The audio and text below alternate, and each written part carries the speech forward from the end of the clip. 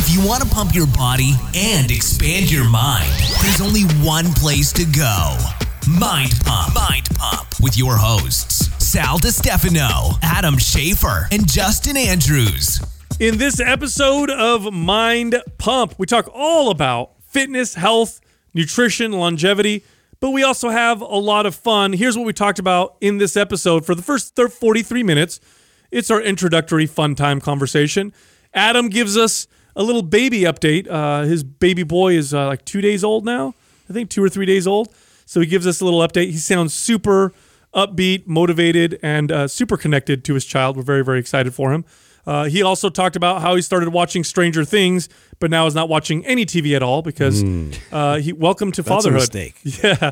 We also talked about how we've opened up more spots for our San Francisco live show. This is because we got a new space. It's bigger. And Dosist, they're the makers of those phenomenal Dosist vape pens, the cannabis vape pens that we like so much. So there's more spots there. Here's what you do to sign up if you want to come watch us. It's at mindpumplive.com. The event is July 12th. Make sure you go sign up and check it out. Then we talked about our Seattle event, which is 2 weekends later, and how Skinny Dipped is going to be hosting that one, and they're afraid that Justin's going to eat all of their product again. Yeah, hopefully they don't have it on display. Now it'll be gone. Now, Skinny Dipped are lightly coated chocolate almonds with awesome macros. They taste delicious, and we have a discount for you. Go to skinnydipped.com/mindpump and enter the code mindpump, and you'll get 20% off. Also, I did forget to mention that the first event in San Francisco is hosted by Vuori. If you go to that event, you'll get 25% off. If you don't go to the event, we are going to give you a code to get 25% off online. Go to VuoriClothing.com. That's VUORI clothing.com /mindpump. Go on the page. There will be a code that'll pop up that'll give you 25% off. Then we talked about Robert Oberst, our favorite strongman competitor. He's so handsome. And some controversial shit he said on Joe Rogan. We disagree with you, Robert, but if you want respectfully, if you want to challenge us to a fight, come find let's Justin Andrews about it. Yeah. No, Justin Andrews, not me. We'll find you. That's Sal talking. Then Adam brought up Tom Brady and how apparently he's performing better at 42 than he did when he was 22. Reminds me a lot of myself. I brought up an article about the average salary you need to buy a house in some of the largest U.S. metros and how living in San Jose is becoming exceedingly impossible. It's kind of ridiculous. And then we talked about how weight training, compared to cardio, it's superior for your heart health. That's right. Studies now show Where'd you hear that first? That's right. Lifting weights is the best form of it. Shouldn't be the only form of exercise you do to be quite honest. But if you had to pick one, make sure you lift weights, and if you want to lift weights properly, just do MAPS. Then we get into the fitness portion of this episode. The first question, what is your definition of intensity? Are there any objective measures you can use so that you can measure your intensity and you know how to apply the right intensity? Next question, a lot of times we talk about how to spot a bad trainer, but this person wants to know what signs you look for in a good trainer. So if you're in the gym and you're trying to find a good personal trainer, what are some of the things that you should look for? Next question, assuming someone's getting the adequate amounts of the essential macronutrients, proteins, and fats, what are the advantages and disadvantages of low carb and high fat versus higher carb, low fat? And the final question, this person's a personal trainer. They're in a gym. They want to know, should I get a social media presence? Is that going to improve my business? Because I just want to train people in the gym. So we give some business building advice to personal trainers in that part of this episode. Also, this month, all month, MAPS Anywhere, our program that requires no gym access. In other words, you can work out with your body and with bands, builds muscle, burns body fat. It's extremely effective. It's 50% off. Now, this is a great program to take on the road with you. It's a great program to break things up. If you're always doing open chain weight training movements, that means that the weight is moving away from you. So you're lifting weights, you're curling a dumbbell, you're bench pressing a bar, and you want to start to develop your skills with closed chain movements. Body weight movements gives you better body awareness, and it'll help spur new muscle growth. Follow MAPS Anywhere. We wrote it ourselves. It's expertly programmed. Again, it's 50% off. Here's how you get that discount. Go to mapswhite.com MAPSWHITE.com, and use the code ANYWHERE50, ANYWHERE 50, no space, for the discount. Make sure you go check it out now. Buy it. Yeah, so Adam, you're going to save a lot of money on you might as well cancel all your HBO, Showtime, all that shit. I actually thought I'd be watching a little bit more TV. You're not watching shit, bro. Yeah. I was like, I'll catch up on some of these Netflix shows I really wanted to watch. Like, no, not happening. Actually, you know what's cool is that, and I've got so many. Right now, the most difficult thing is responding to all the fucking awesome people that keep sending me stuff, which I appreciate, love you all. But I mean, my fucking phone has just been blowing up, and I feel like rude if I don't respond back to people. So it's just been a little overwhelming trying to do that on top of everything else. But I'm excited that we're able to do this. I mean, here we are, son's a day old, and I'm in the studio with you guys, or 2 days old, whatever. Mm-hmm. So I feel like an asshole. I mean, you should get out of here. Right? Jesus. No, it's a good thing, because I remember, when my kids were born, I still made an effort to do my workout at least, like an hour. You keep some kind of routine. Yeah, it just because. So now that's the part that I think I'm going to struggle the most with. Be honest with you. Do something, right? Because it'll consume you, bro. Well, one of the things that I'm doing right now is that I told you I fasted during the whole process. So I did a 48-hour fast. Last 2 days ago. I ate yesterday, but I only ate once yesterday. So I really tried to, mitigate any sort of fat gain during that process. Obviously, the fasting was nothing to do with fat or anything like that. That had to do with what I wanted to practice during her whole process. But I would feel, after coming here, like right now, and doing this, like leaving her be, if I were to extend it another hour or two to work out, I would feel guilty. So I do feel that right now.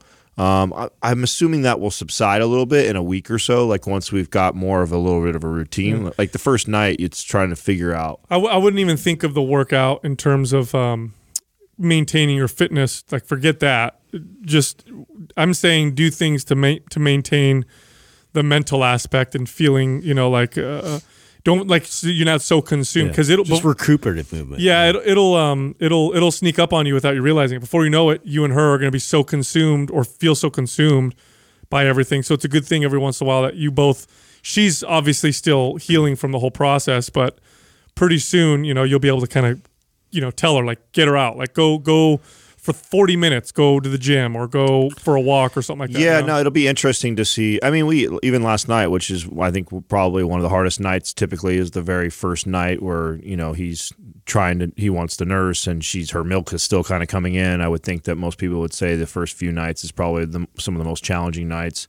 We have my sisters there, and we had family all there yesterday. So, part of me almost feels guilty of, like, sharing the process, because I'm supposed to be like this, oh my God, it's so hard, I'm so tired. It really isn't, bro. I mean, I right now, I'm like, I told you guys before we got on air, like, I'm trying to make sure that I give enough time with everybody else, let everybody else hold him, and let her spend her quality time with him, because I just want to swoop him up every chance I can get, and keep him on me.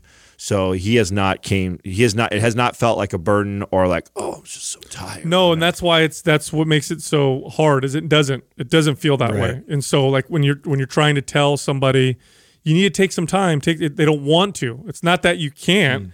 Yeah. It's that you feel not like on top of mind. You just don't. You literally feel like you don't want to. But it becomes cumulative. The sleep deprivation stuff is more of a cumulative thing that starts to add up. And but anyway, you guys have so much help and all that stuff. You guys are on top of it. I planned for 3 more weeks of good training and dieting to be, but I'm in pretty good shape right now. So I'm in. I've been ever since, like, I went on the kick probably a month and a half ago.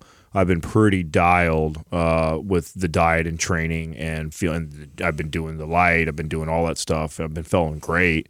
So I wish I would have had a couple more weeks to be in, like, primo shape going into this, but I already anticipated, like, whatever. If whatever happens over the next week or two with my fitness, I'm not really tripping. I'm not going to take any big steps back.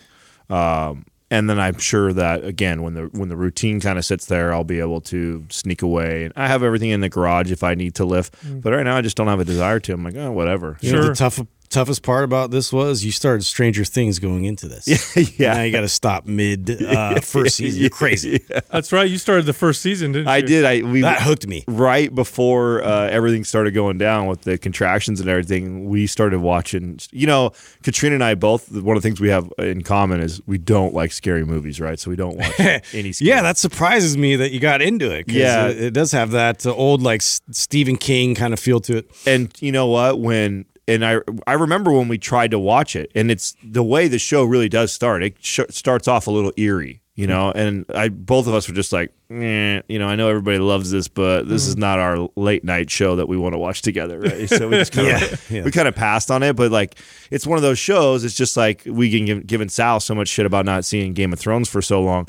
It's so many people talk about it, about how amazing it is. Yeah. I'm like, okay, I need to just power through a few episodes and see if it can hook me, and it did. Like once I got through a couple episodes, and I was like, "Oh, okay, this is cool."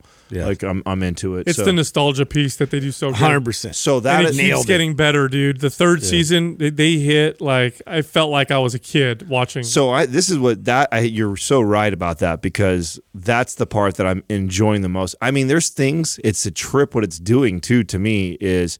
And I guess this is a thing when you start getting fucking to our age or whatever. Like you stop.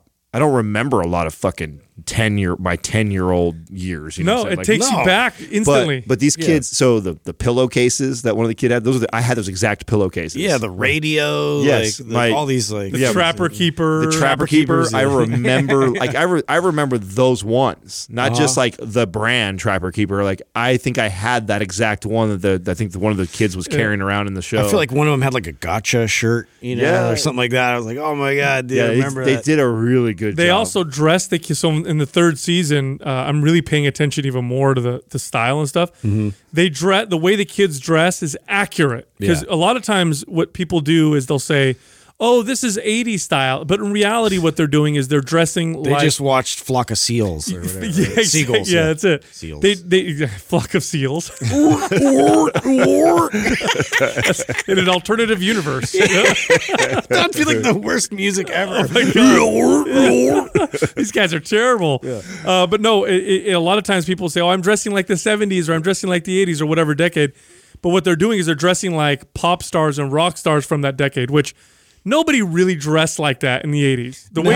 Nobody dressed like rock stars like in the glam, like all day. Yeah, they would like we dressed a particular way, and it's not cool. If you see the way people dressed, you look at it like, oh wow, what the hell? Yeah. But they did such a good job of doing that. Like you look at the way they dress, the bikes that they ride, the way that they talk, the way they hang out. That's too the banter between the kids. They did a really good job with writing the script. Like that's how my friends and I for sure were like that on each other. Oh, it's so great, man! It's so great. Yeah. But anyway, I was talking about this with Jessica yesterday. We were talking about how the timing in some ways, was obviously tough, but in other ways was perfect with the arrival of your boy, because he was born so fast that if we were out of town, we have 3 places.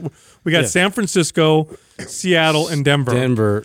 And we were all nervous for you. I think like we were starting to talk about it and be like, dude, but it could totally happen while we're in Denver or Seattle or whatever, and what are we gonna do? Well, theoretically, it happened so fast that because she was having those Braxton Hicks, you could have even been in San Francisco.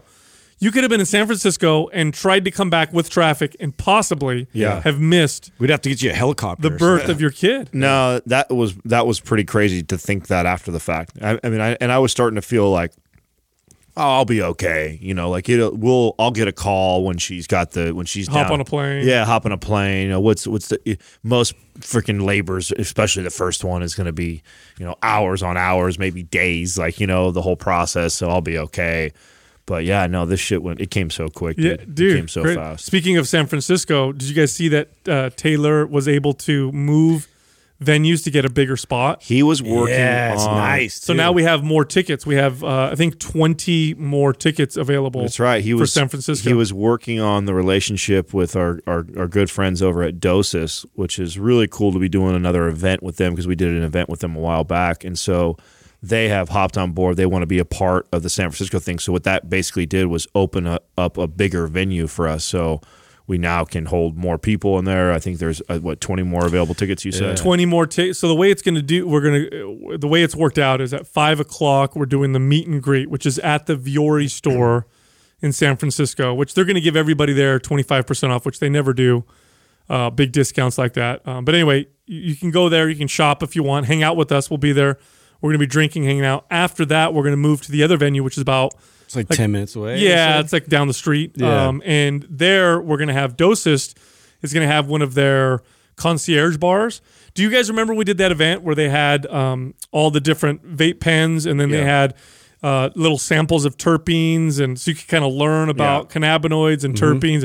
It was so rad. So they're going to have that at the speaking event at the venue where we're actually going to be doing the talking, which is kind of cool. Just made it even better. Yeah. Speaking of Vuori, so you know how they have that return policy that everybody's like it's the best return policy? Yeah, they have like the Nordstrom's kind of thing, right? Remember when Nordstrom's did that? I think they were like the first to really do this. Where So I didn't know this. I didn't know anybody ever did this. Oh, you didn't know this? Not with clothes? This is what made, in my opinion, this is one of the things that made Nordstrom so famous was, you know, they came out with, aside from they carry really good clothes and high-end stuff, like, but they also have this policy where it's like, we take it back. Costco did the same thing for a while too. Like Costco did this where it was, you know, we'll take if you're unsatisfied with it, doesn't matter if it's 6 months, 8 months later. I didn't know this. Yeah. This is crazy. So you could I didn't know you would do this with clothes because you wear them. Yeah. You know, so you could literally I could buy a pair of Vuori pants or a shirt and a year later take it back. Yeah. Dude, That's crazy. I'll tell you something. I'm never giving those chino pants back, dude.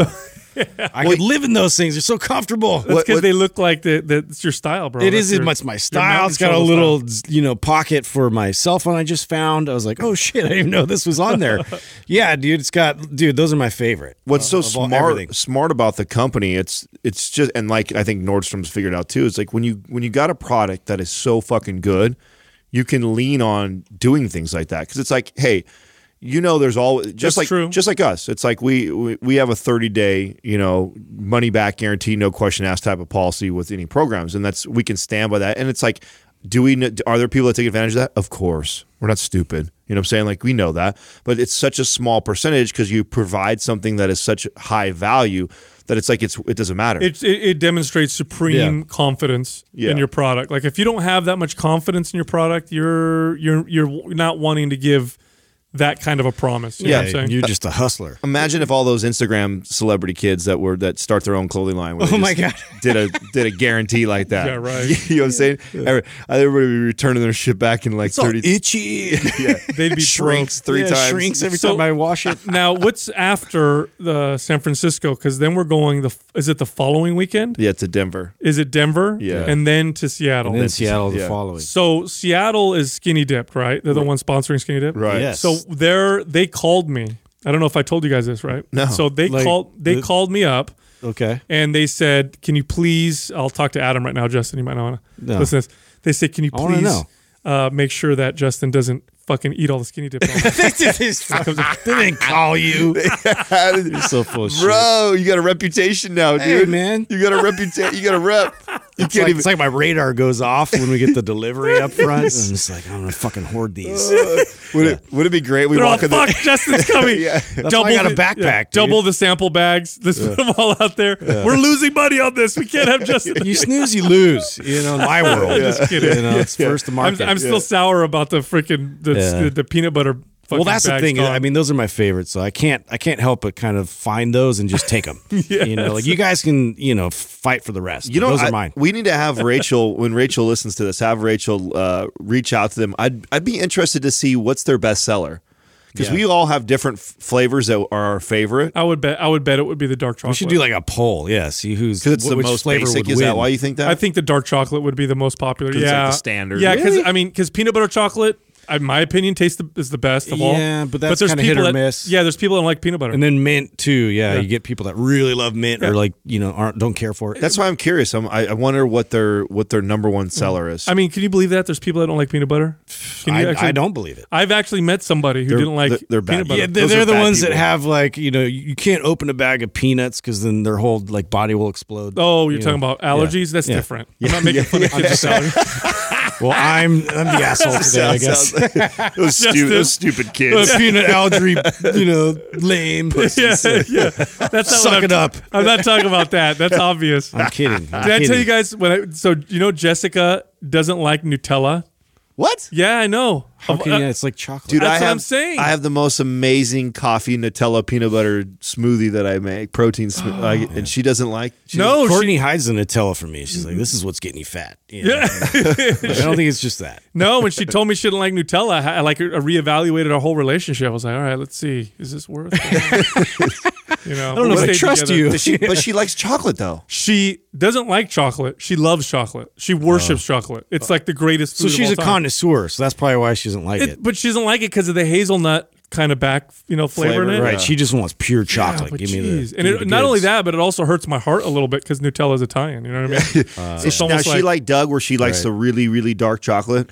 Or she likes all chocolate, but she definitely likes the stuff that Doug will eat. Yeah. Yeah, but she likes all chocolate. It's funny. I'll tell her, I'm like, you sure you like Twix or you like, like cheap? And she's like, yeah, it's all good. It's all good. It's all chocolate. That's funny, but not Nutella, huh? No, I no. love Nutella.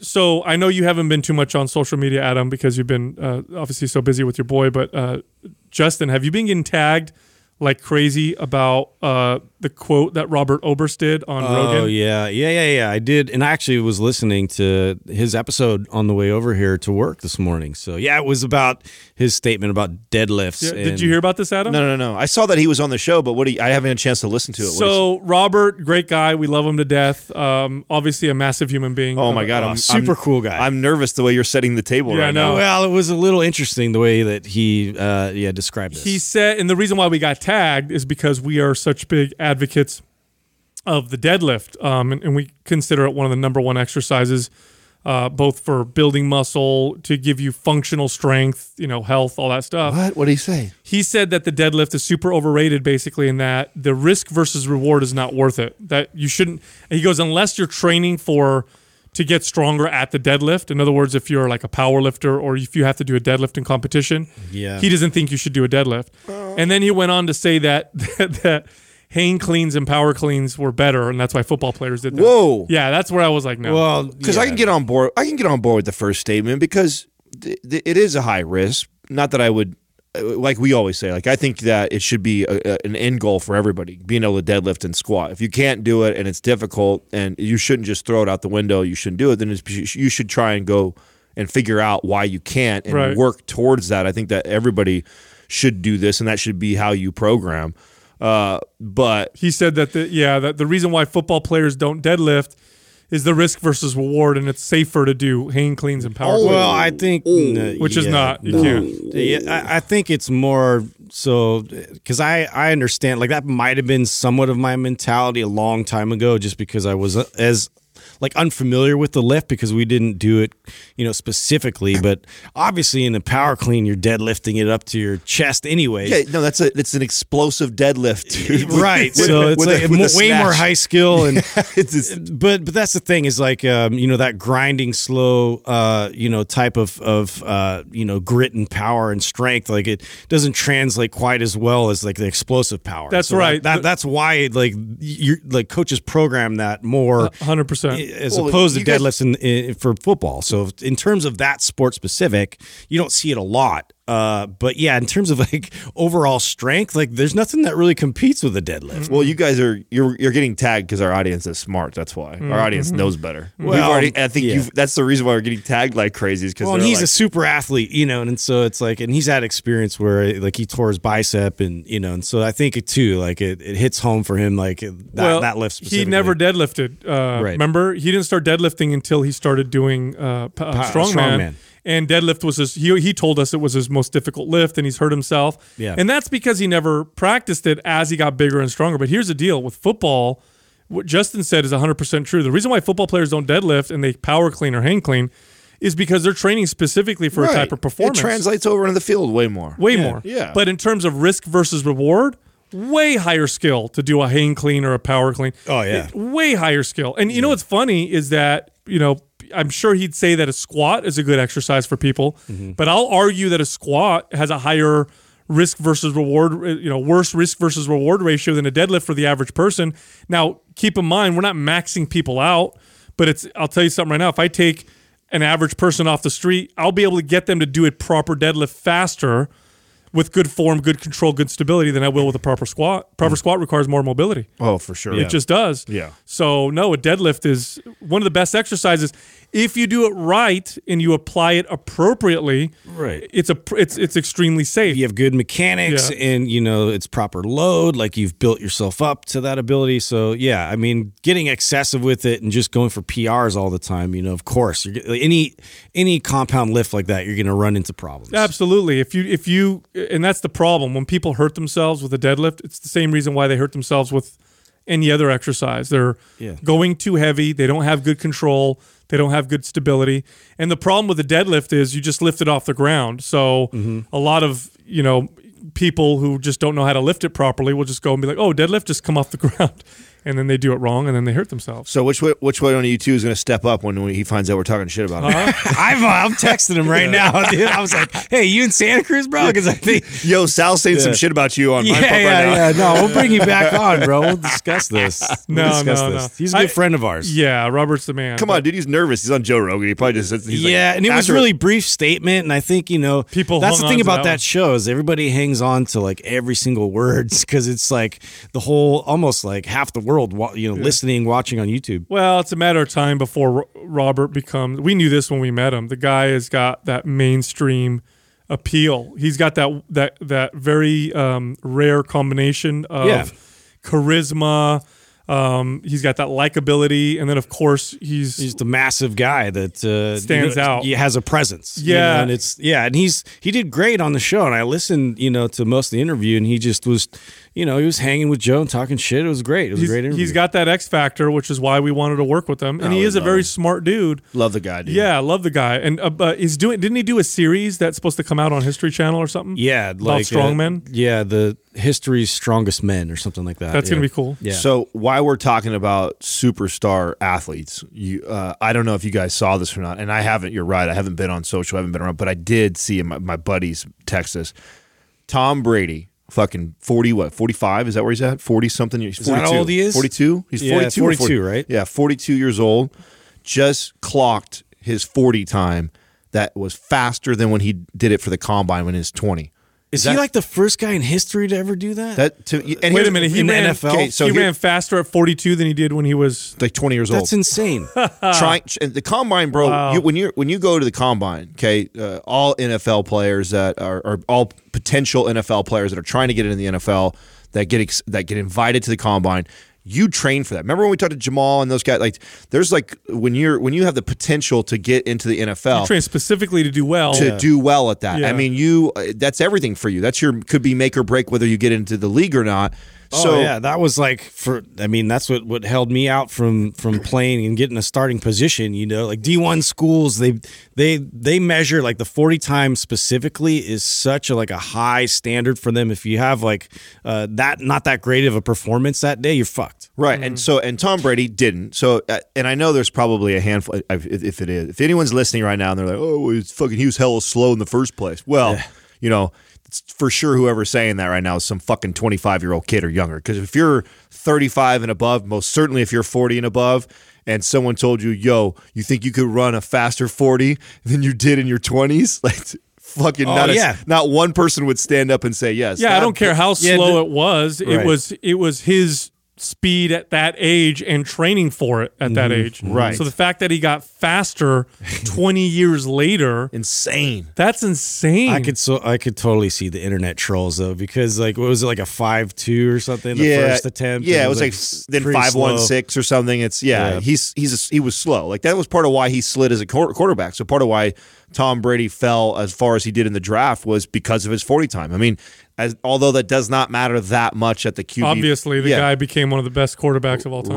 Right. So, but game speed's totally different. Dude, is he going to stop anytime soon? The dude already is owning, he's already considered now the GOAT. Like, there's still a couple people, like my uncle's one of them, who still wants to hang on to Joe Montana as the greatest ever. And I get it. Nah, he already I'm a big Joe Montana fan too, and he's already surpassed him. Now, what tells you that he surpassed Montana? Well, I mean, this is, good old sports debate. What does, right? Do you want to count MVPs? Do you want to count Dynasty. Super Bowl rings? Do you want to count who had the team that was less likely to go and you still went to the Super Bowl? Like, so who has more Super Bowl rings? oh, Tom Brady. Tom Brady. Brady does. Yeah. Okay. What about MVPs? Tom Brady. Tom Brady. Well, Yeah. it sounds like Tom Brady then would be the best. I mean, in terms of stats, yeah. Yeah. He's winning.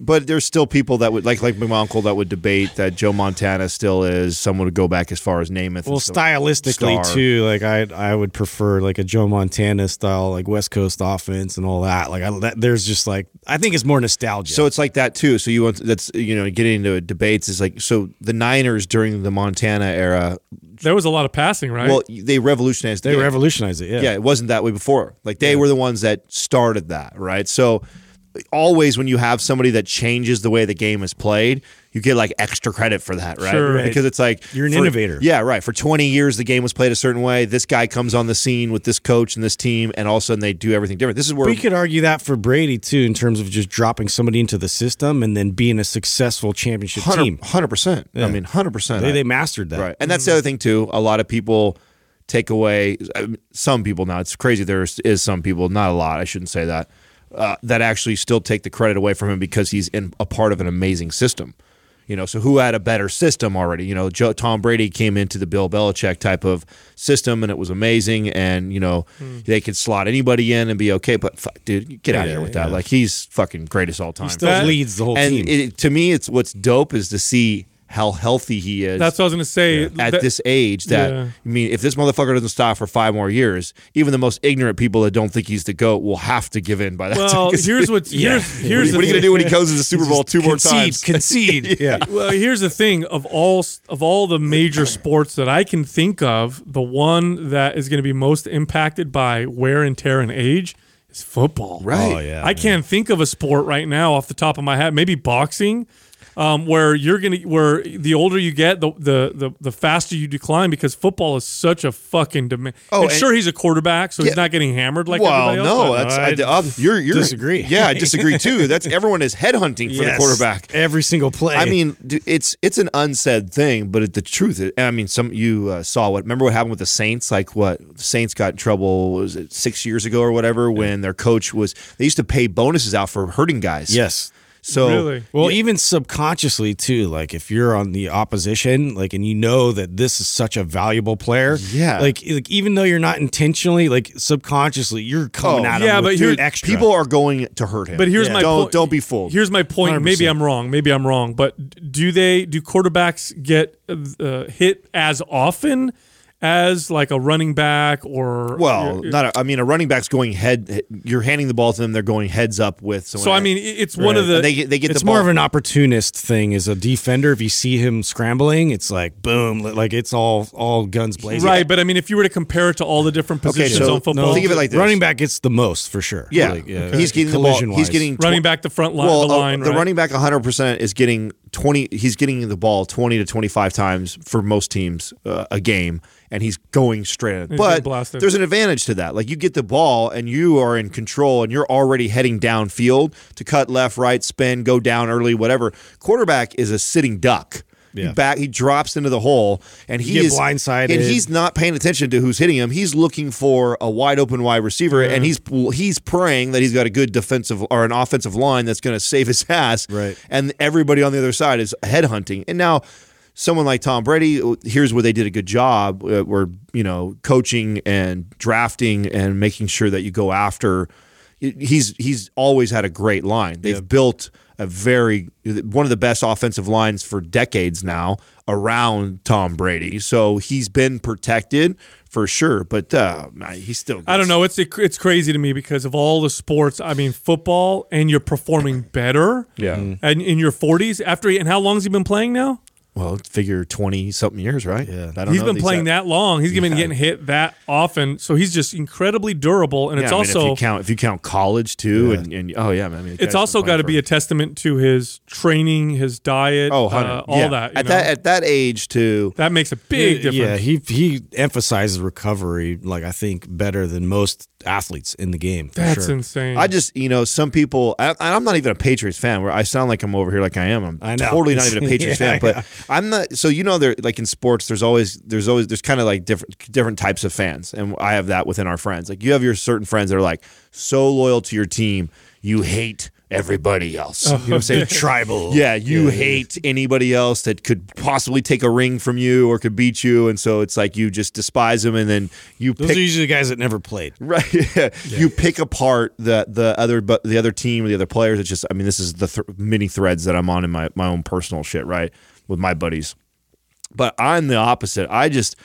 I have my team, and so I'm biased about certain things, and I want to see them obviously win. And I don't want to see them lose to anybody. Mm-hmm. But I love sports so much, and I appreciate like greatness that I'm okay with giving up kudos to somebody who's a fucking GOAT, dude. Right. Like the dude is so pay respect where it's due. Yeah, that's man, exactly how I feel. So impressive. What's funny about this? What's funny about this is I'm approaching the age where people talk about people performing at that age being crazy. Yeah. You know what I mean? He's 42. Holy shit. And I'm like, I'm getting there. Like, what do you mean? I can still do things. Yeah, I'm getting there too. You know what I mean? Yeah. What? Yeah. Why is that abnormal? Meanwhile, I twist my ankle when I step off the curb. I'm like, oh shit.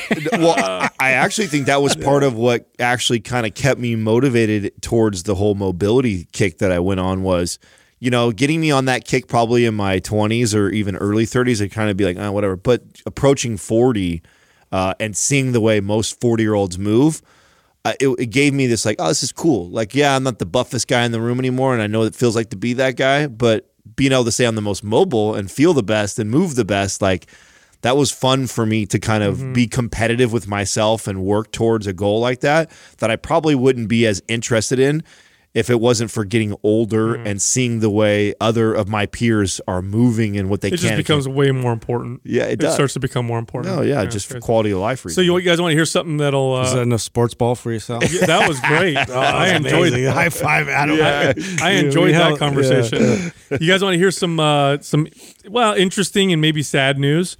So there's an article that just posted the salaries that are needed to buy a house. Oh, God.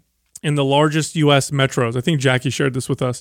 So these are big cities, right? So you have like Seattle, for example. If you want to, like the amount of money you need to make on an annual basis to buy the average house in Seattle is $105,000. In Denver, it's $91,000. Austin, $79,000. Dallas, $65,000. So you can go all around and look at all the big That cities. all sounds reasonable. New York City, $105,000. Boston, $106,000. Where are we at? So San Jose, you ready for this? The average amount of money you need to make per year to buy the median house. And now you guys know San Jose well because we live here. And here's the truth about San Jose. I'm born and raised, so I can say this. The average house in San Jose sucks. So we're not even talking about yeah. It's not like you're like oh shit, you're gonna get a fucking you're gonna get a shitty average San Jose house, and they're not great. Very plain. $254,000. Whoa. Yeah, that's how much you need to make to buy the average home in San Jose right now. The highest, or because I mean, dude, New that's York, higher. Right? You have San Francisco. Like those are usually the other top. San Francisco's $199,000. Now remember, they're taking all the homes, and then figuring out the median. And San Francisco's got some really tiny, like dirtbag type homes. So I'm sure that brings, because of course San Francisco's got some incredibly expensive homes. Right. Yeah, right. But when you're considering the average, San Jose beats them all. Wow. San Jose is more expensive than New York City for the average home. New York City is $105,000 to buy the average home. I wouldn't think that was that low. I would think New York, but again, New York is like San Francisco where it has a large discrepancy, right? There's probably some real high and real lows. Right. Yeah. Dude, $250,000. You have to make $250,000 a year. Well, I was telling you guys to buy the average fucking house. What are we doing here? It's supply and demand, dude. My buddy, I was just telling you guys off air, he bought Discovery Bay, one of the places that we like to go where we write programs, which is about an hour and 15. So he has an hour commute into town, and he did that so he could have a really nice house on the water. He bought a nice house on the water for like $700,000, right? But it's out in nowhere. Like I couldn't live out there, and so it's out on the Delta, which I'm also not a big fan of Delta. Not trying to offend anybody that is out there or anything, but I'm not a fan of that. It's like a canal, right? And he moved out there, lived out there for about a year and a half, almost 2 years. And his house now, it went from 700 to 1.1. He's selling it right now, cashing out going to Arizona, dropping $700 again on a house, but this house for $700 in Arizona, bro, 5,200 square feet, 8 bedrooms, 5 bathrooms, Yeah, jeez. brand fucking new, everything, marble, granite tile. That would be the $2.5 to $3 million house here. Oh, dude, it's a Yeah. palace, bro. That's what's so frustrating because it's a lot cheaper to like build these houses, but like what they can charge for them here is insane. land. It's because it's the supply. So unfortunately, San Jose, California in particular, but then San Jose also specifically, and a lot of the cities in the Bay Area and on the coast have just silly regulations for building. And so what ends up happening is you have a shortage of homes and a high supply. If they allowed them to build like they should be able to meet the demand, it would still be expensive. Don't get me wrong. San Jose still be expensive. We're surrounded by the biggest tech companies in the world that pay the highest. So you have a lot of people that make a lot of money around here, but it wouldn't be as much as it is now because you'd have more supply. Yeah. But we have all these laws and stuff that make it so impossible to build new developments here or to build high density housing and stuff that we would need, that the supply it's insane. It makes it so incredibly expensive to buy anything here that you've created you want to talk about a wealth gap here. Yeah. It's like you either own a home or you're poor. You know what I mean? It's like very difficult. Yeah. It's really, really crazy. Do you think the 3D printing houses is going to really flip all that? If cities allow high density housing and stuff like that to be built, then it will make a big difference. If they don't allow it, then what can we do? Yeah. So stupid to where not are they gonna allow put it. it? You know? Yeah. Well, think about it. If you're a homeowner and you've been living here for a long time,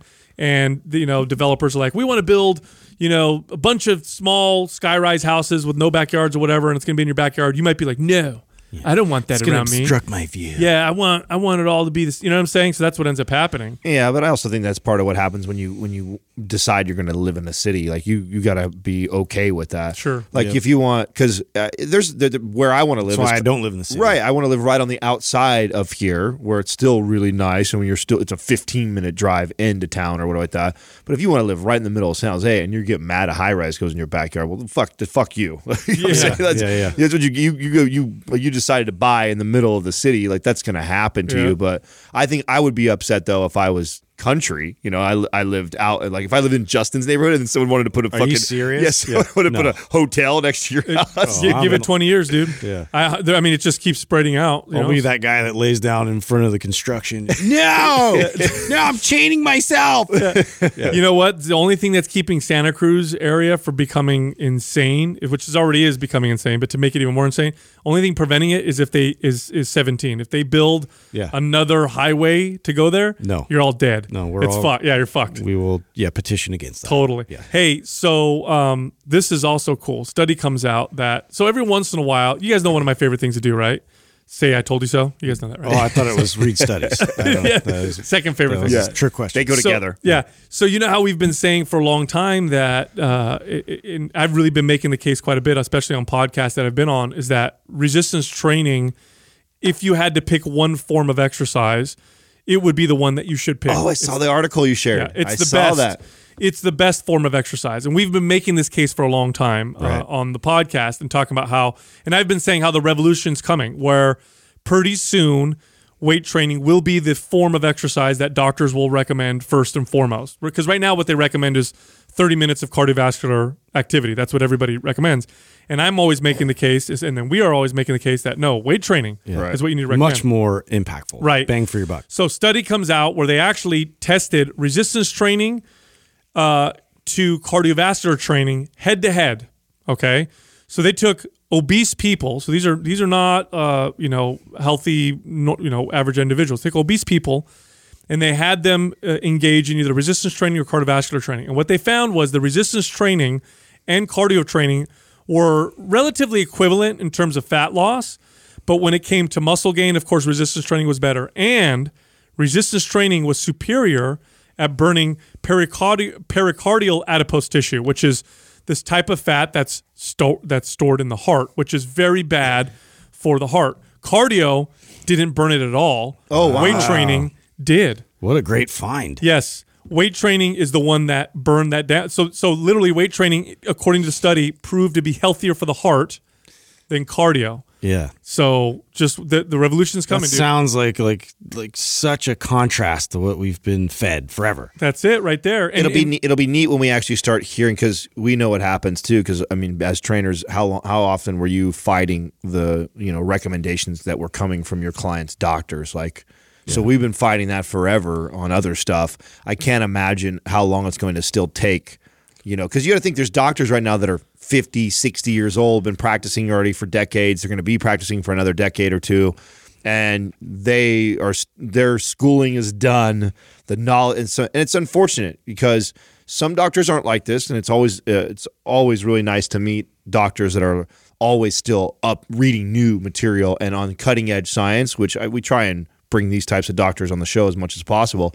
But there's definitely another group that gets their schooling done, which I'm not judging that either, because the amount of fucking school that they have to go through and learning to get to that level, and then they stay in in order to keep their license, they have to do a certain amount of continued education every year. Now I'm not quite sure what that looks like. Yeah, but I do. It's not like what you're thinking. It's not where they're on cutting. They're not reading that study. They're not they're not staying ahead of they wait until that's already been proven for 5-10 years. Then it's now being implemented into to be schools. established. Exercise and nutrition isn't a heavy subject. Yeah, well, it has to be established. But studies like this are the ones that are going to drive it. And when insurance companies start to communicate it to doctors and say things like, this is what you should recommend to your patients, this is what the studies are showing, they're going to start to recommend it. And it's going to start happening soon. Mark my words, because this is like the 5th or 6th study now that has shown resistance training to be,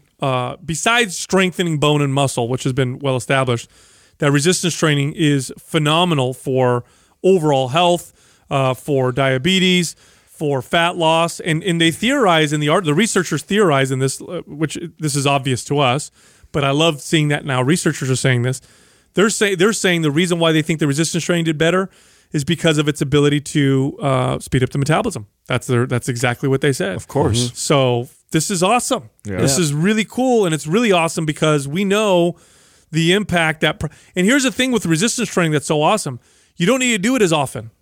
That's the thing with cardio. Cardio, you got to do it a lot to get a lot of the benefits. Resistance training, because it builds muscle and speeds up your metabolism, a lot of the calorie burn happens when you're not doing it. Mm-hmm. So you can get away with, like, I could have someone lift weights 3 days a week and do it effectively, and I'll get better results in fat loss with them than somebody who does cardio every day. So it's a smaller, it's less of a commitment, and it's more achievable. Now the only downfall is it's more complex, but that's okay. That's why we're creating programs for people that they can learn these types of things. The science is catching up, man. Yeah, so awesome. It's exciting.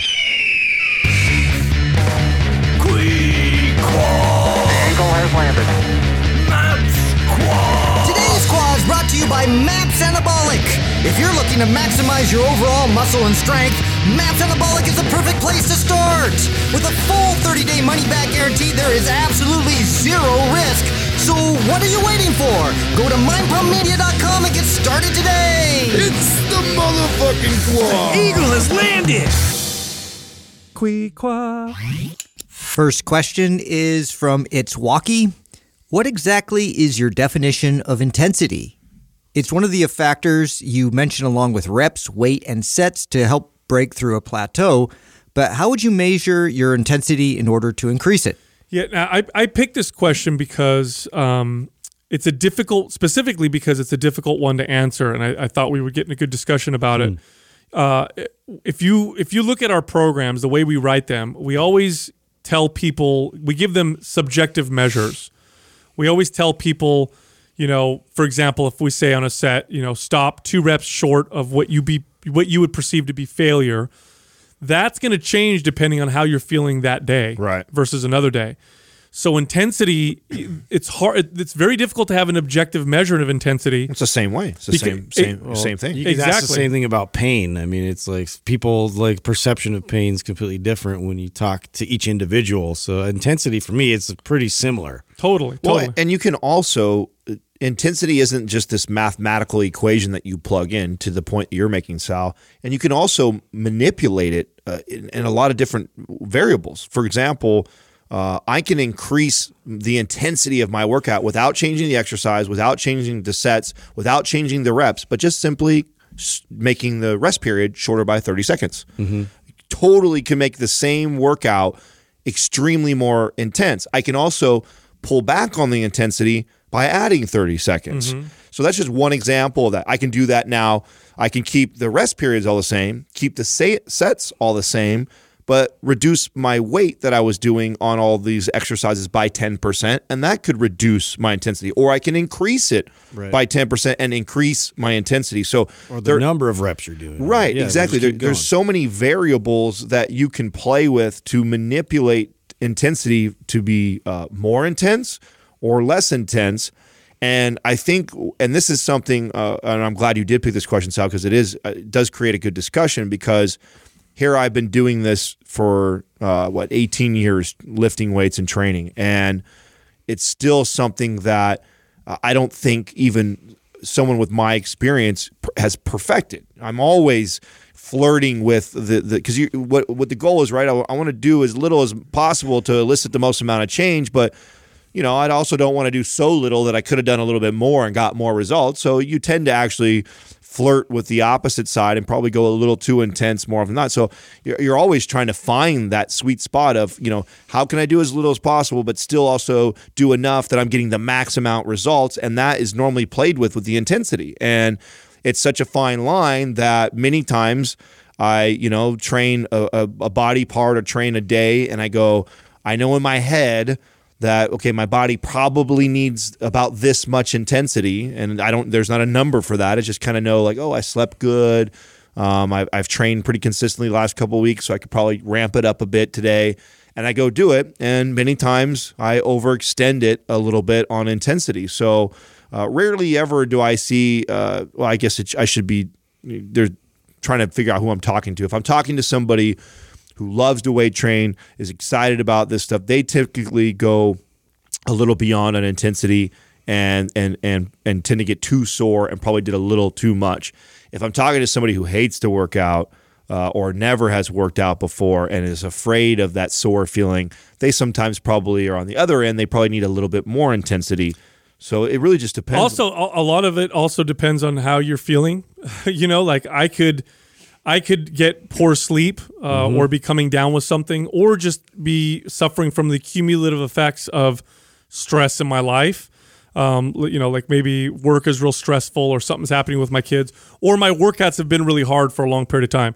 Now I go into a workout that normally I would perceive at, say, 80% intensity, and that workout is feeling more like 95% intensity. Yeah. So, there's even psychological factors of doing something you're unfamiliar with, like learning a new skill, like going through an exercise, it'll feel more intense when your body doesn't recognize it right away. This is why it's so important to learn how to listen to your body, how to set your ego aside and listen to your body, and really start to pay attention to what the appropriate amount of intensity is for your body that day when you're going into the gym, and be smart about it. Take a mental note before you start your workout.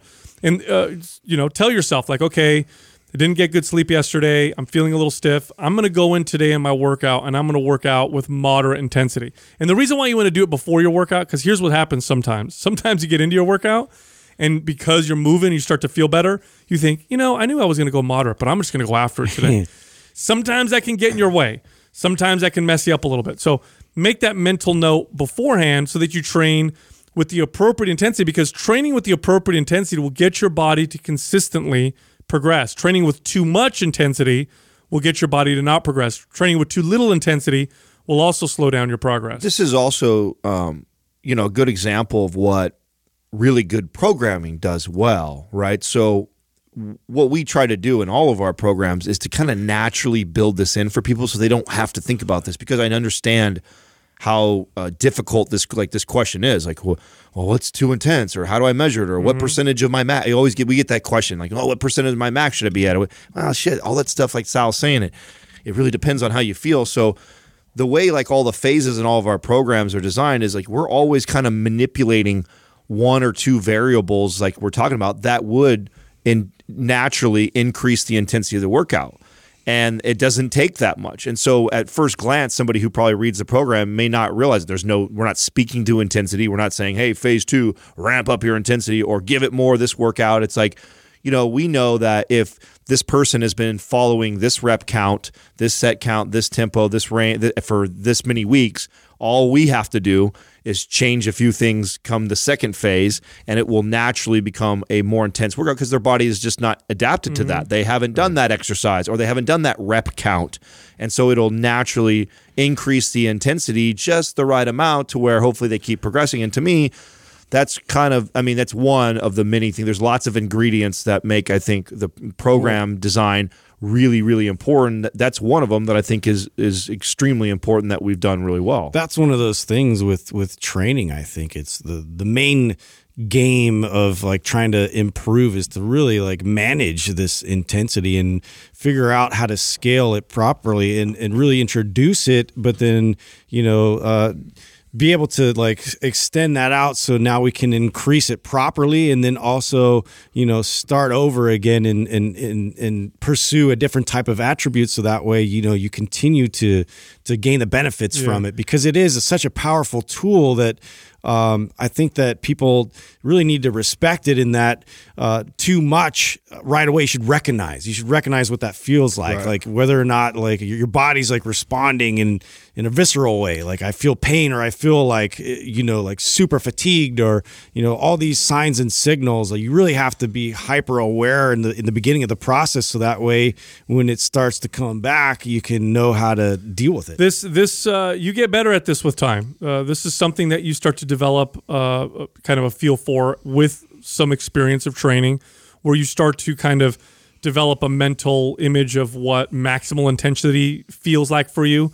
You start to become more in touch with your body and know when you should train harder, when you should train lighter. Lots of things affect how you feel around this. It's funny, I did a post the other day about music. Music studies show very conclusively that some kinds of music will reduce your perception of pain and fatigue. So if something feels at 80% intensity, the right kind of music might make it feel like 75% intensity. Studies have shown this. Caffeine is another one. If you give someone caffeine, and they'll perceive pain as being much lower, and they'll perceive intensity as much lower, and so you tend to push yourself harder because your perception of those things starts to change. But as you work out consistently over time, you'll start to develop a good understanding of the right kind of intensity for your body. That doesn't mean you're not going to make mistakes. To this day, I'm still overstepping and understepping the right amount of intensity. But as I've worked out throughout the years, I've gotten much more accurate with what is the right amount of intensity for my body. But there is no way to objectively really measure this. It's again, like you said, Justin, it's like objectively, measuring pain. Like, how do you do that? Yeah, how do you do that? I think too, like when you do overstep, that's where even journaling or something where you're like making a mental note of all the factors that led into that, whether or not it was just because you overloaded the exercise, whether or not you pressed further rep wise, whether or not you came into that workout with, you were fatigued already. You didn't have that type of, force ability that normally you would. So just, your state of mind, like all these types of factors, like I think it's just being more aware of what led into that. So that way, you can mitigate it going forward. Next question is from Catherine B. Fit. In a lot of your past podcast episodes, I've heard a lot about how to spot a bad or inexperienced trainer. For example, trainers just trying to exhaust clients. And that is mostly what I see in gyms. How do you spot a good trainer? And if you don't see any in your own gym, how can you go about finding one? This is true. We talk a lot about how to find, like, the things that you can see in a trainer that will tell you, like, oh, they're probably not a good trainer. But I do think it's important to talk about signs that you're looking at a good trainer, somebody who actually knows what they're doing and cares about what they're doing. One of the first things that pops into my mind is the attentiveness of the trainer. Is that trainer that tells you a lot? Really, it does, right? Like, are they really paying attention to what their client is doing? Are they watching their client with intention? Are they modifying form? Are they in the workout with the client. Making sure that the form is perfect, making sure that they're activating the right muscles, and that you can tell, I think, pretty easily, right? It's the opposite of a trainer who's not paying attention, or who's on their phone, or who's talking to somebody while their client works out. That's got to be the biggest sign right there. Well, I used to, I don't feel like you see this a lot, and it was very important to me. I used to try and teach all of my trainers to do this, and some didn't, some didn't.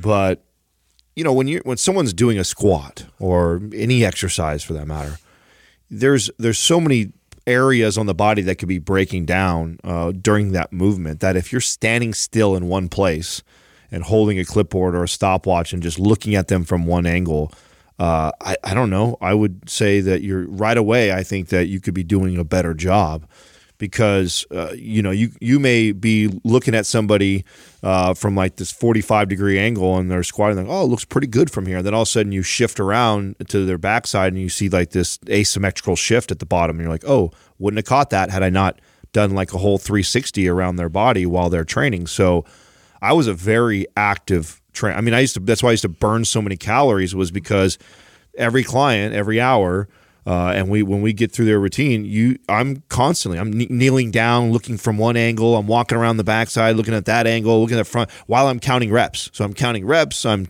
giving them coaching cues. Oh, sit back more. Oh, chin up. Pull the shoulders back, chest up. And I'm constantly giving cues, and I'm constantly walking and like staying stationary for just moments to watch a rep from a different angle, so I can give more and more cues throughout that.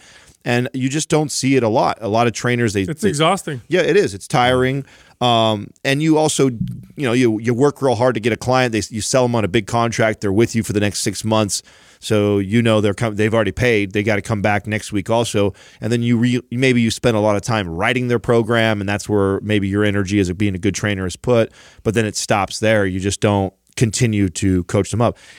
Being a good trainer is not that much different than being a good coach and everything else that you've seen. It's like the ones that are paying the most attention, giving you the most feedback and cues, and then it doesn't just stop there. And this is, if you're an outsider looking in and you're trying to assess a trainer, this is difficult because, and I'm going to use Justin as an example because I don't think he was a super loud trainer, but a trainer that puts a lot of emphasis on the other parts of their life. Like, what else are they doing outside of the gym? And I know that because he worked with me, and so I saw what he was coaching to after he worked him out. He'd sit him at the desk, and then I'd be able to sit and listen to what he's telling that person to do later on the next day, and remember this. Like, there's a lot of value in that a person who's just assessing a trainer with his client on the floor doesn't tell you, because a really good trainer recognizes that I only have you for 1 hour of the day. The other 23 hours, you've got to be making a lot of good choices, or I could be the greatest trainer in the world for that 1 hour, assessing you, checking your cues, motivating you really well. But then I just let you do whatever the fuck you want for the next 23 hours, and you won't see as good of results. So there is that piece too, that it's not just about what you see in the gym. It's also how much does that trainer coach to all the other aspects of your life? Do they talk to you about your sleep? Are they talking to you about, things that you can be doing to alleviate some of the joint pain that you have? Are they talking to you about your different meals and food choices and what could have been a better choice than that choice, and commending you when you do good things? Like, man, there's a lot. I saw a really good trainer the other day at Club Sport. It was a young lady training her client. He was doing an overhead press, and this is just, I can't help but do this. If I'm working out in the gym, most of the time I'm in my zone. I'm doing my workout. But every once in a while, if I break out of my zone, my eyes immediately go and find the trainers in the gym. Those are just my people. So I tend to watch what they're doing. It's fun for me to watch, and I can't help but sometimes notice certain things. And so this young lady was training this guy. He's doing overhead presses. He gets to like rep 4, I think it was. And he looked like he could have done another 10 reps. It didn't look hard to him at all. But he puts the bar up, he racks it, and then he kind of puts his hand on his shoulder and moves his arm around.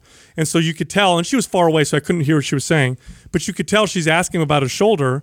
So they immediately stood up, moved away from the bar, and she started doing shoulder mobility exercises and correctional exercise with him. And I immediately thought, That's a fucking great trainer. Good point. Now, a bad trainer would have, said, oh, your shoulder hurts, no problem. Let me take a little weight off, keep doing it.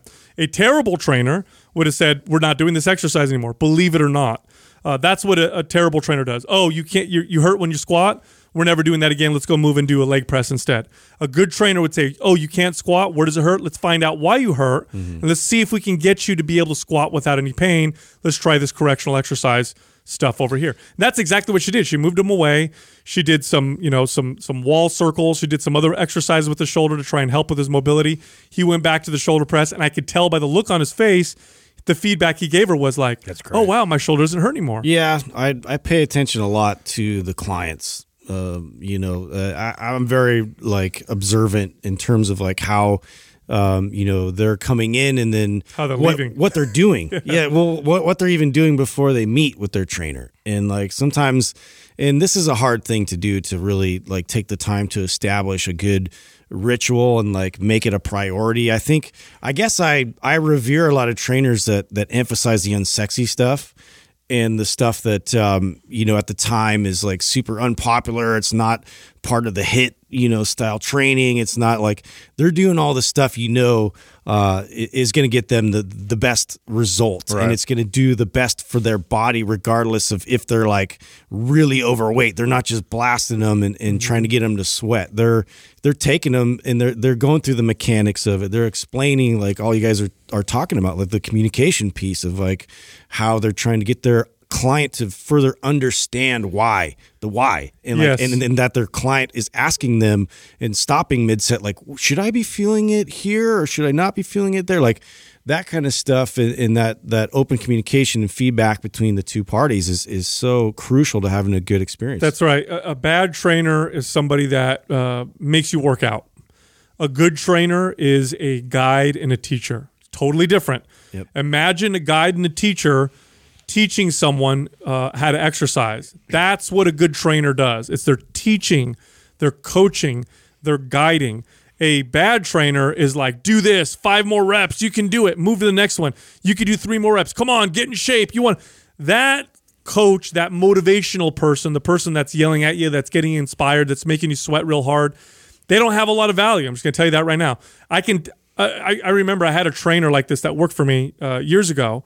And that's what she was really, really good at. And, because she worked in my facility, I would give trainers feedback. And so I brought her back and I said, look, you're very good at it, motivating and inspiring, and your clients have a lot of fun when they work out and everybody sweats. I said, but you're going to have a lot of trouble keeping clients past 6 months. You're going to have a lot of turnover. And she argued with me. No, I'm not. They love me. I said, look, they're not going to last past 6 months. Your workouts are always intense. It's all about motivation. At some point, there's nothing you can say that will continue to motivate your client. That's just life. You can't stay in a constantly super elevated, motivated state. It just doesn't work. So the boot camp instructor who's super motivating is you're going to lose your luster after about 6 months and you'll lose your clients. And sure enough, she'd go through this huge turnover every 6 months and had to find new clients. And finally, she accepted some of my coaching and she started changing her style a little bit. And then clients stayed with her for much longer because she learned how to coach and teach. And so you can see that when you're watching a trainer. Are they just pushing them and motivating them? Which there's nothing necessarily wrong with that. But if that's all they're doing, they're not a good trainer. They're just a boot camp instructor, motivational speaker, whatever you want to call them. Are they actually teaching, coaching, and guiding? Now that's somebody, that's like a sensei. That's somebody that you're going to be with for years because they're going to continue to coach and guide you through your process of learning how to develop behaviors around fitness, health, nutrition, long term. That's somebody that you want to work with forever. In fact, my average client would stay with me for, 8 years, 9 years towards the end of my career. And a lot of these clients didn't train with me very frequently. Towards the end, if I'm training for someone for 7 years, 10 years, or I had clients that stayed with me for 12 and 13 years, at that point, I'm training them once a week or once every other week. I am there. They didn't need me as much to be there, but I'm still guiding them. So they'd come in, they meet with me every other week. I'd take them through some exercises, talk about what they did, go through some, talk about their challenges, give them some ideas for workouts until they see me again, and then come back and see me. And these people maintain their fitness. Well, you long-term. also then become the trainer that anytime anything weird about their body, their feeling in their gut, their lack of sleep, they start to reach out to you. They don't cancel. Yeah. That's what you'll see. Bad trainers will get cancellations. There's My shoulder another hurts. sign. Yeah, my shoulder hurts. I can't work out with Right. you. A good trainer gets the phone call. Hey, my shoulder hurts. I want to see you. Can I come in extra What this week? can we do? Yeah, Exactly. Yeah, you know when you've built that up as a good trainer, when you have that credibility that your client, anytime something is not right about their health or their body or anything going on with them, they want to see you versus looking for a reason to get out. And that to Sal's point about the boot camp trainer, the trainer that just is great at motivating, that's the trainer that gets canceled on because I don't feel good today. My low back is bothering me. I'm tired. I'm not motivated to come to the gym now. Oh, I'm supposed to see Adam at 6:00. I'm canceling that appointment. Versus, no thanks. Right, I feel this way, and I know Adam. I know when I tell him this is how I feel, he'll modify my workout. Totally. He'll make me feel better. Right. He'll make me feel better. I'll go to my workout as much as I don't want to go right now. I know that once I leave that hour, if I express to him what's going on with me, how I feel, he will make adjustments to what's probably best for my body. And I trust him that way to do that. And I know when I leave, I'll feel better. That's the type of intangible things that you can't really see that like peering in at one time. You might be able to see it when the clients leave. You know, if you watch a client after they're done with their session, are they walking out of the gym like they just almost died, or are they walking out like sweaty but they look like they're energized and they feel good? Like that's a telltale sign for me. Like when clients would finish with trainers and they'd leave my gym and I'd watch them walk out and it looked like they were gonna fucking die or pass Like out. they need a wheelchair. I was like, get that to the client's car. not going to come back very much. That's not going to last very long. But the people who left kind of happy and feeling good, like that's a happy customer. And that's somebody who's going to be working out long term, who's developing a good relationship with exercise. Yeah. Next question is from Hanha. Assuming someone is getting adequate protein and fat, what are the advantages or disadvantages of different macro ratios? When would you recommend high carb or high fat? Does it matter for the average person? Jesus, there's like 4 questions in that right Yeah. there. Well, I think what we should mainly great talk question. about is just the difference between a macro profile that's higher carb or and lower fat, and versus one that's higher fat, lower carb. I think would be probably the best place to start. Now, I can tell you my personal experience and experience with clients, and I can also tell you what the literature says. So, low carb diets tend to be easier to eat lower calories on. Okay, anecdotally speaking, if a client is eating a high fat, low carb, moderate protein diet, and all other things being equal, calories are the same, it tends to be more satiating. They tend to not crave wanting to eat more food with a diet like that. Now, the drawback to it is the performance, athletic performance. A lower carb diet, and studies will support this, reduces power output and high intensity stamina. Now, it may be okay for low intensity stamina. Some studies show that low carb, high fat diets are fine for like long steady If you're state fat type. adapted. Yeah, exactly. But if you're like lifting weights or sprinting or playing sports, low carb diets are not ideal. Same thing for building muscle. Like you want to pack on muscle mass. Can you do it with a high fat, low carb diet? You can. Is it harder? You better fucking believe it. Way easier for me to gain muscle when my carbs are higher and my fat is moderate. My muscles are fuller, probably because I can train heavier and I'm stronger. That it seems to work. Now, knowing some of this stuff, this is more anecdote. I don't think there's a lot of science necessarily to support this, but anecdotally speaking, for the average person, I like doing both. I like having days where my carbs are low, my fat is high, and I get some of those benefits. And I like have days where my carbs are higher and my fat is low. And sometimes I'll go through periods of each where I notice some benefits of one and detriments, and then I flip it around. And long term, that seems to be the best strategy that I've found when it comes to macros. I not only agree with that, that's where the direction I was going to go after you started there, is that I have a theory that I think somebody like our good friend Lane would probably debate me and try and argue, because we don't have a lot of science to support this. But I believe that just like everything else in our body that seems to adapt to things, that why wouldn't our body adapt to the same macro profile and breakdown that you've been eating months in and months out and years in and years out?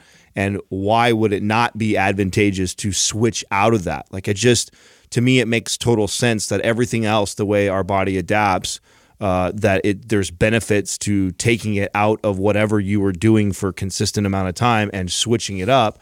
I think there's got to be not only health benefits to that, which I think they're a little bit easier to argue that, but maybe even performance and long term. So this is where someone like Elaine or someone may come and try and debate like, oh, well, let's show me that in a 6-week study. Well, in a 6-week study, you could probably show a high carb diet is better than this diet, but over years, over time, or even longer than 6 weeks, going months and months over time of the same foods, the same type of macro breakdown over and over and over, you can't tell me that that person would not greatly benefit to completely flipping the macro profile on its head because of what the body will now have to do to adjust to that. There's got to be some great... This is why keto got so popular. Everybody was eating, high carb. They switched to keto, and then they noticed all these radical benefits because it was just dramatically different than what they were doing before. And there's other reasons. I'm sure they were avoiding some of the processed foods they were eating and whatnot.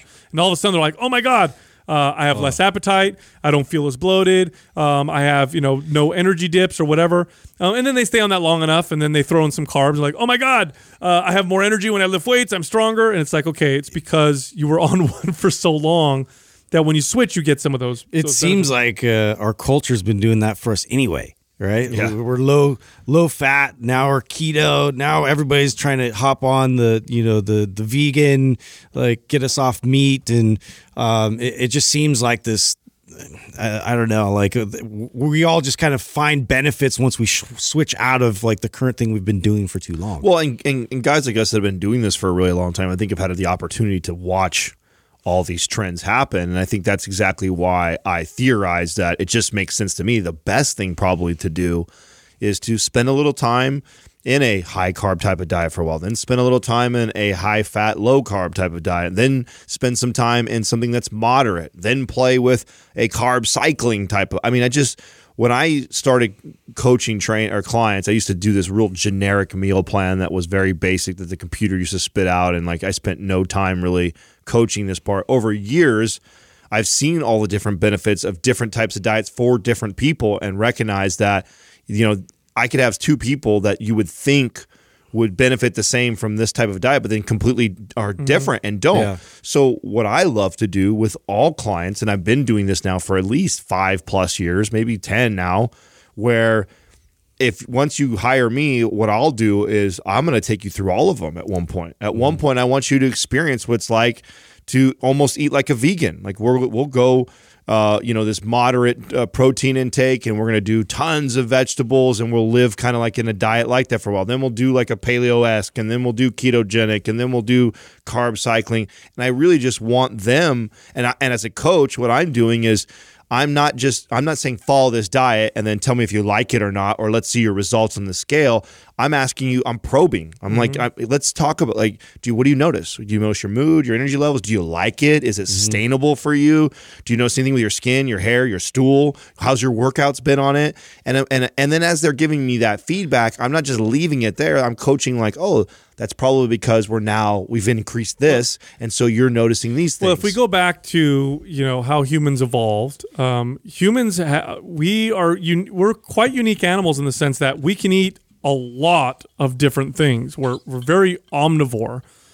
There's cultures that eat lots and lots of meat. There's cultures that eat lots and lots of vegetables, and within those cultures, they eat seasonally. Okay, humans probably. I don't have to say probably. I would bet 100. I would bet all my money that for sure, humans ate what was around them. That's the only thing that was available during the seasons, right? Yeah. So if it's a summer season, there's going to be summer foods that'll be growing. There'll be probably more luck hunting and killing certain things as it gets colder, becomes more winter. You're probably eating less vegetables and less fruits. You're probably eating more fish and fatty type animals. Well, plus all the nutrients you get that are different, right? That help benefit, like say in times where you're experiencing less sun, for instance, and like the plants and the fish and things around you are more beneficial towards getting you certain vitamins and nutrients that you're deficient in. That's right. So we evolved having somewhat of a seasonal diet. There were probably long periods of time where we didn't have any food. Then there were periods of time when we didn't have any carbs. Then there were periods of time where, you know, we didn't have lots of meat. And this probably happened year over year. It was probably seasonal, you know, like, oh, here comes winter. You know, look at old cultures. What do they do to prepare for winter? They kill animals. They store the meat in a way that keeps it from going bad. And they eat mostly meat and fatty fish. Yeah. You know, if you go up into the like Scandinavian countries, they have this culture around eating cod. It's one of the reasons why those cultures thrived in during the winter when they got no sun whatsoever. Cod is very high in vitamin D, for example. Yeah, we watched that, like they noticed with rickets and what was happening when they're so deficient, but the people that were eating this cod liver were not having that same thing happen to That's them. right. So we ate seasonally, so it only makes sense to kind of do that with your diet as well. Eating the same thing all the time, same macro profile all the time. I don't necessarily, as long as it's healthy, I don't necessarily think it's bad, but I think it's probably better to throw in some diversity. We do know that the microbiome of your gut is far more diverse, and up until now, what we've noticed is being healthier, although the science is still murky, when we have a balanced kind of diverse diet. When someone eats the same stuff all the time, we notice that the diversity of their microbiome declines significantly. Like if you take a keto person who's been keto for a year, they're going to have far less diversity in their microbiome than somebody who eats a diverse, kind of balanced type of diet. I'm still waiting for this continual glucose monitor to be able to use that with, you know, clients, like trainers use it and it be accessible to like your average person, just to see like how your body's responding chemically on that level as well. Did I tell you guys that was one of the cool things about the misdiagnosis of Katrina? Oh, I was just going to go there. Yeah. That's exactly what happened to her. Yeah. Because she went low carb for so long. Right. I mean, she was under 100 grams every day, maybe Right. closer to 50. Right. Every day. Then they give her 100 gram sugar, Yeah. glucose drink, because they do what is it, the diabetes test or whatever while you're pregnant. So you go from having no sugar every day for a long time. She's probably doing this. Super concentrated version. Yeah, she's probably doing this for at least a year, if not longer. Yeah. Then they give her 100 grams of glucose. In one sitting. And then they test her blood sugar and they're like, oh, you're pre-diabetic. Well, no, it's because her body was so adapted to very low sugar, low carb that you threw a bunch of her body just didn't react well to having that much sugar at all. And then we got a chance. You give us a glucose monitor, and so she's taking her blood after every meal, about a half hour to an hour afterwards. I think it's an hour is what the protocol is. And then you check it and see where she's at. And when we're not getting 100 grams of sugar from what the test is, and we're eating what she normally eats, which is chicken, rice, avocado, like a typical meal of hers. Fucking perfect. Yep. Absolutely perfect. But we did get a chance to see some different things, like how her body responds to different types of fruits and rice versus other quinoa, things like that. Like, so it was fun to kind of do that. We were having, because you track and you get a number, and this is ideal. They give you a range. It needs to fall somewhere between 130 and 150, and so, we're always trying to target right in the middle.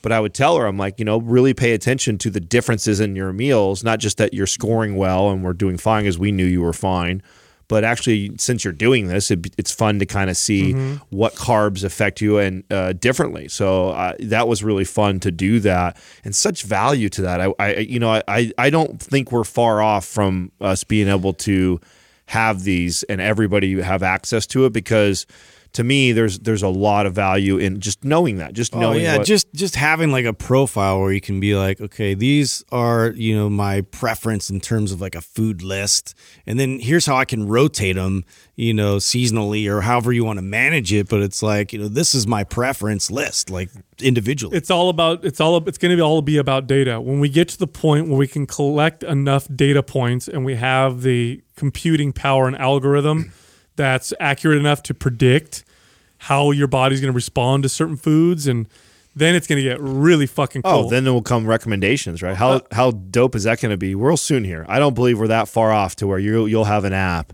where it'll say like, this is what's ideal 10 for years you. is my prediction. Adam, you plan your workout at noon. These are the best meals. Eat this an hour before, and it's right. I just watched a documentary on Netflix about numbers and probability and how they use all this data to predict things and how accurate. And the bigger the number is, the more accurate it becomes. And the smaller the number is, the less accurate. And so I was watching, and they were talking about how they're predicting weather and how it's getting more and more accurate because they have more. They're able to collect more and more way data, more examples. and they have supercomputers now. And I was thinking, like, oh shit, it's a matter of time before you have a sensor that you wear on your body. It's going to measure all these different things, and it's going to tell you what to eat. It's going to be like, oh, you're based off your stress levels, your hormones, your catecholamine production, whatever. It's going to tell you exactly what to eat. It's going to tell you how you're going to react and respond. It's going to be crazy. So I think we all 100% agree on that. And you're silly, I think, if you try and argue that we are heading that direction. What I'm curious about is, will that make a difference? Will people? Will somebody's be like, fuck it. Right. I don't care what you say. Because You either use it or you don't, right? Right. Well, I think like the trainer and me, and I think a lot of probably people listening to the show are like, oh, of course that would be awesome. It would make a huge difference. Well, you're not who I'm thinking about. I'm thinking about the other 80% of the world that's not listening to the show, right? If there's How do I fit donuts in that? Well, how do you? Yeah. Or just disregard it. Don't give a fuck. Don't care. Doesn't matter to me that I know. Because how many people do you think when they go and they make that choice at Taco Bell thought that was the better choice for their body? Well, you know what the next level will be then, which would take much longer, would be something that has that sensor that shocks them. that Gets zapped. freezes your mouth shut. Fuck, I can't eat. Yeah. No, that'll change your body chemistry to match what you're eating rather than telling you what to eat. Oh, God. So it knows how you're gonna respond. You're about to eat a donut. Fuck, insulin. Boom, metformin. Okay, cool. Kept everything where it's supposed to be. Oh, wow. You know? Next question is from Rabri. I'm a new trainer and am already employed at a gym that is chock full of leads, but I'm wondering if I should also develop my social media to advertise myself. How important do you think it is to build an online business to go alongside in-person training? Do you think it will lead to being a more successful trainer long term? I just actually read an article on this. I wish I remember who it was so I could share it. And I know Jackie's probably going to hit me up and ask for it. Jackie, I don't have it. But this is kind of, we're seeing this transition right now of almost everybody, not everybody, a lot of people that are having a lot of success in the fitness space. 80% is becoming online and 20% is in person. And the old model was completely opposite of that. And we've watched that transition happen. So a lot of these successful gym owners or in-person trainers, the ones that are most successful, 80% of their revenues are coming from online. So I think it's crucial. I think it's crucial to be very successful as a trainer, to actually build a social media or build a presence online or have some sort of a business that generates revenue for you virtually that doesn't require your in-person time so you can scale. Well, yeah, it's no different to me. Like when I just branched off on my own, and there in person, there was like you had this book, and it was like basically you could advertise yourself for somebody first coming into Gold's. And so I did that, but then really spent the extra time back in the day when barely anybody had websites.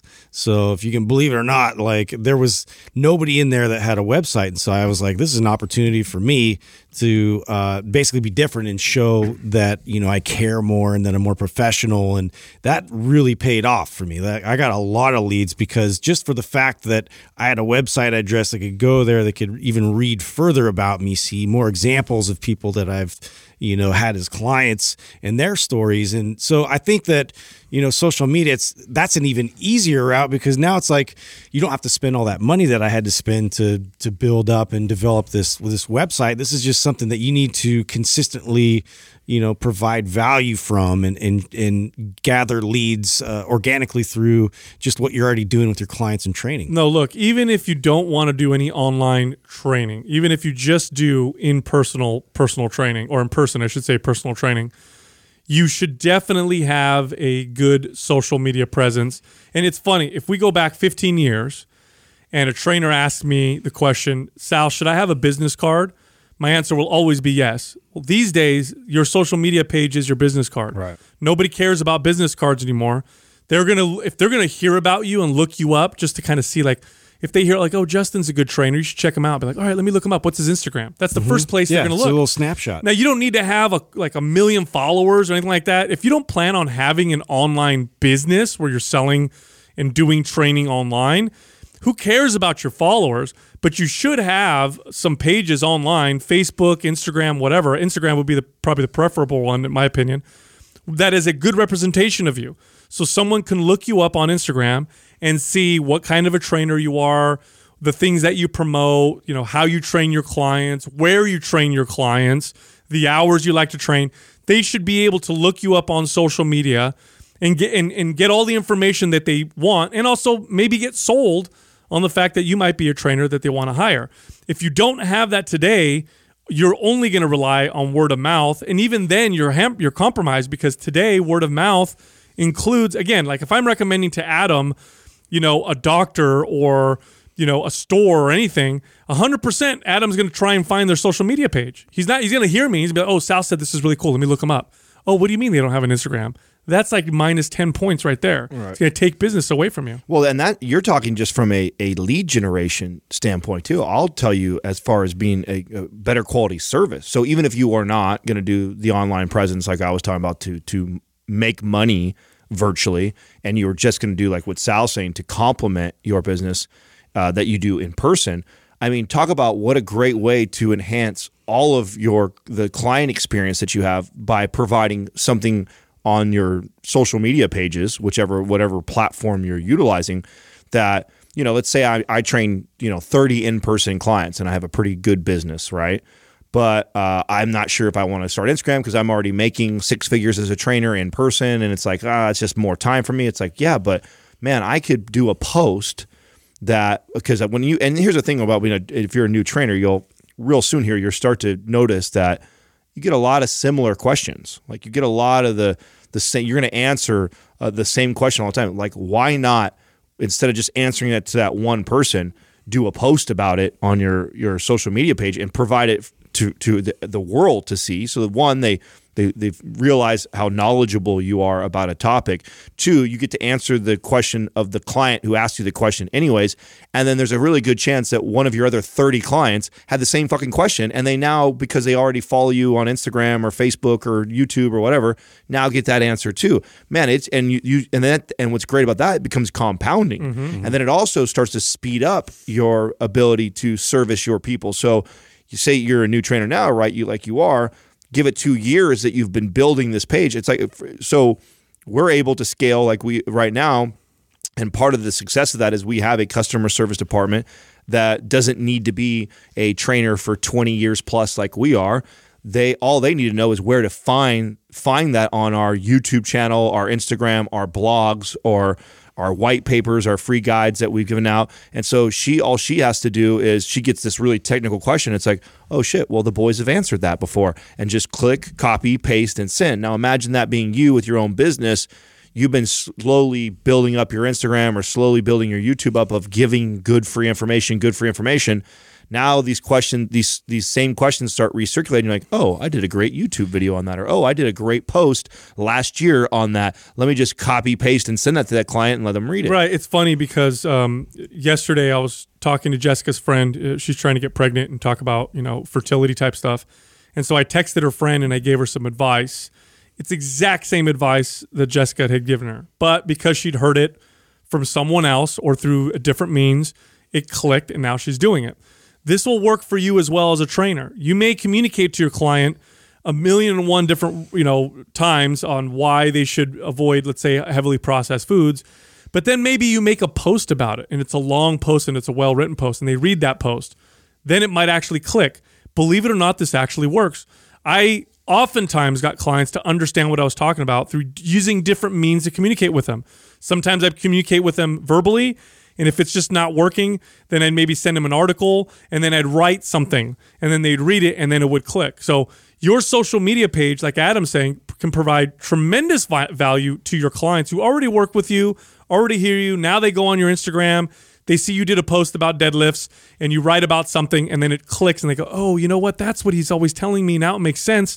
So I'm going to start doing this exercise. And it naturally opens the door for the possibility of you maybe down the road wanting to build a virtual business, right? So It's your real estate. right, maybe right now you don't have any plans to online coach. You've got a successful in-person business, or you don't really desire it, and maybe you don't even like Instagram. So don't use it like that. Don't use it to be scrolling on butts and talking to people back and forth. Use it to provide information and put content on there like you're talking about, Sal. Scrolling them butts. That's the new term right there. Hashtag scrolling them butts. Hey, what are you doing over there? I know you motherfuckers are doing that. I'm scrolling on buttons. Called out. Look, if you go to mindpumpfree.com, you can download our guides. They're all absolutely free. You got to go check them out. They're very, very useful. Also, you can find us all on Instagram. You can find Justin at mindpumpjustin. You can find me at mindpumpsal, and you can find Big Daddy Adam at mindpumpadam. Hey, Big Daddy. Thank you for listening to Mind Pump. If your goal is to build and shape your body, dramatically improve your health and energy, and maximize your overall performance, check out our discounted RGB Super Bundle at mindpumpmedia.com. The RGB Super Bundle includes MAPS Anabolic, MAPS Performance, and MAPS Aesthetic. 9 months of phased expert exercise programming designed by Sal, Adam, and Justin to systematically transform the way your body looks, feels, and performs. With detailed workout blueprints and over 200 videos, the RGB Super Bundle is like having Sal, Adam, and Justin as your own personal trainers, but at a fraction of the price. The RGB Super Bundle has a full 30-day money-back guarantee, and you can get it now plus other valuable free resources at mindpumpmedia.com. If you enjoy this show, please share the love by leaving us a 5-star rating and review on iTunes and by introducing Mind Pump to your friends and family. We thank you for your support, and until next time, this is Mind Pump.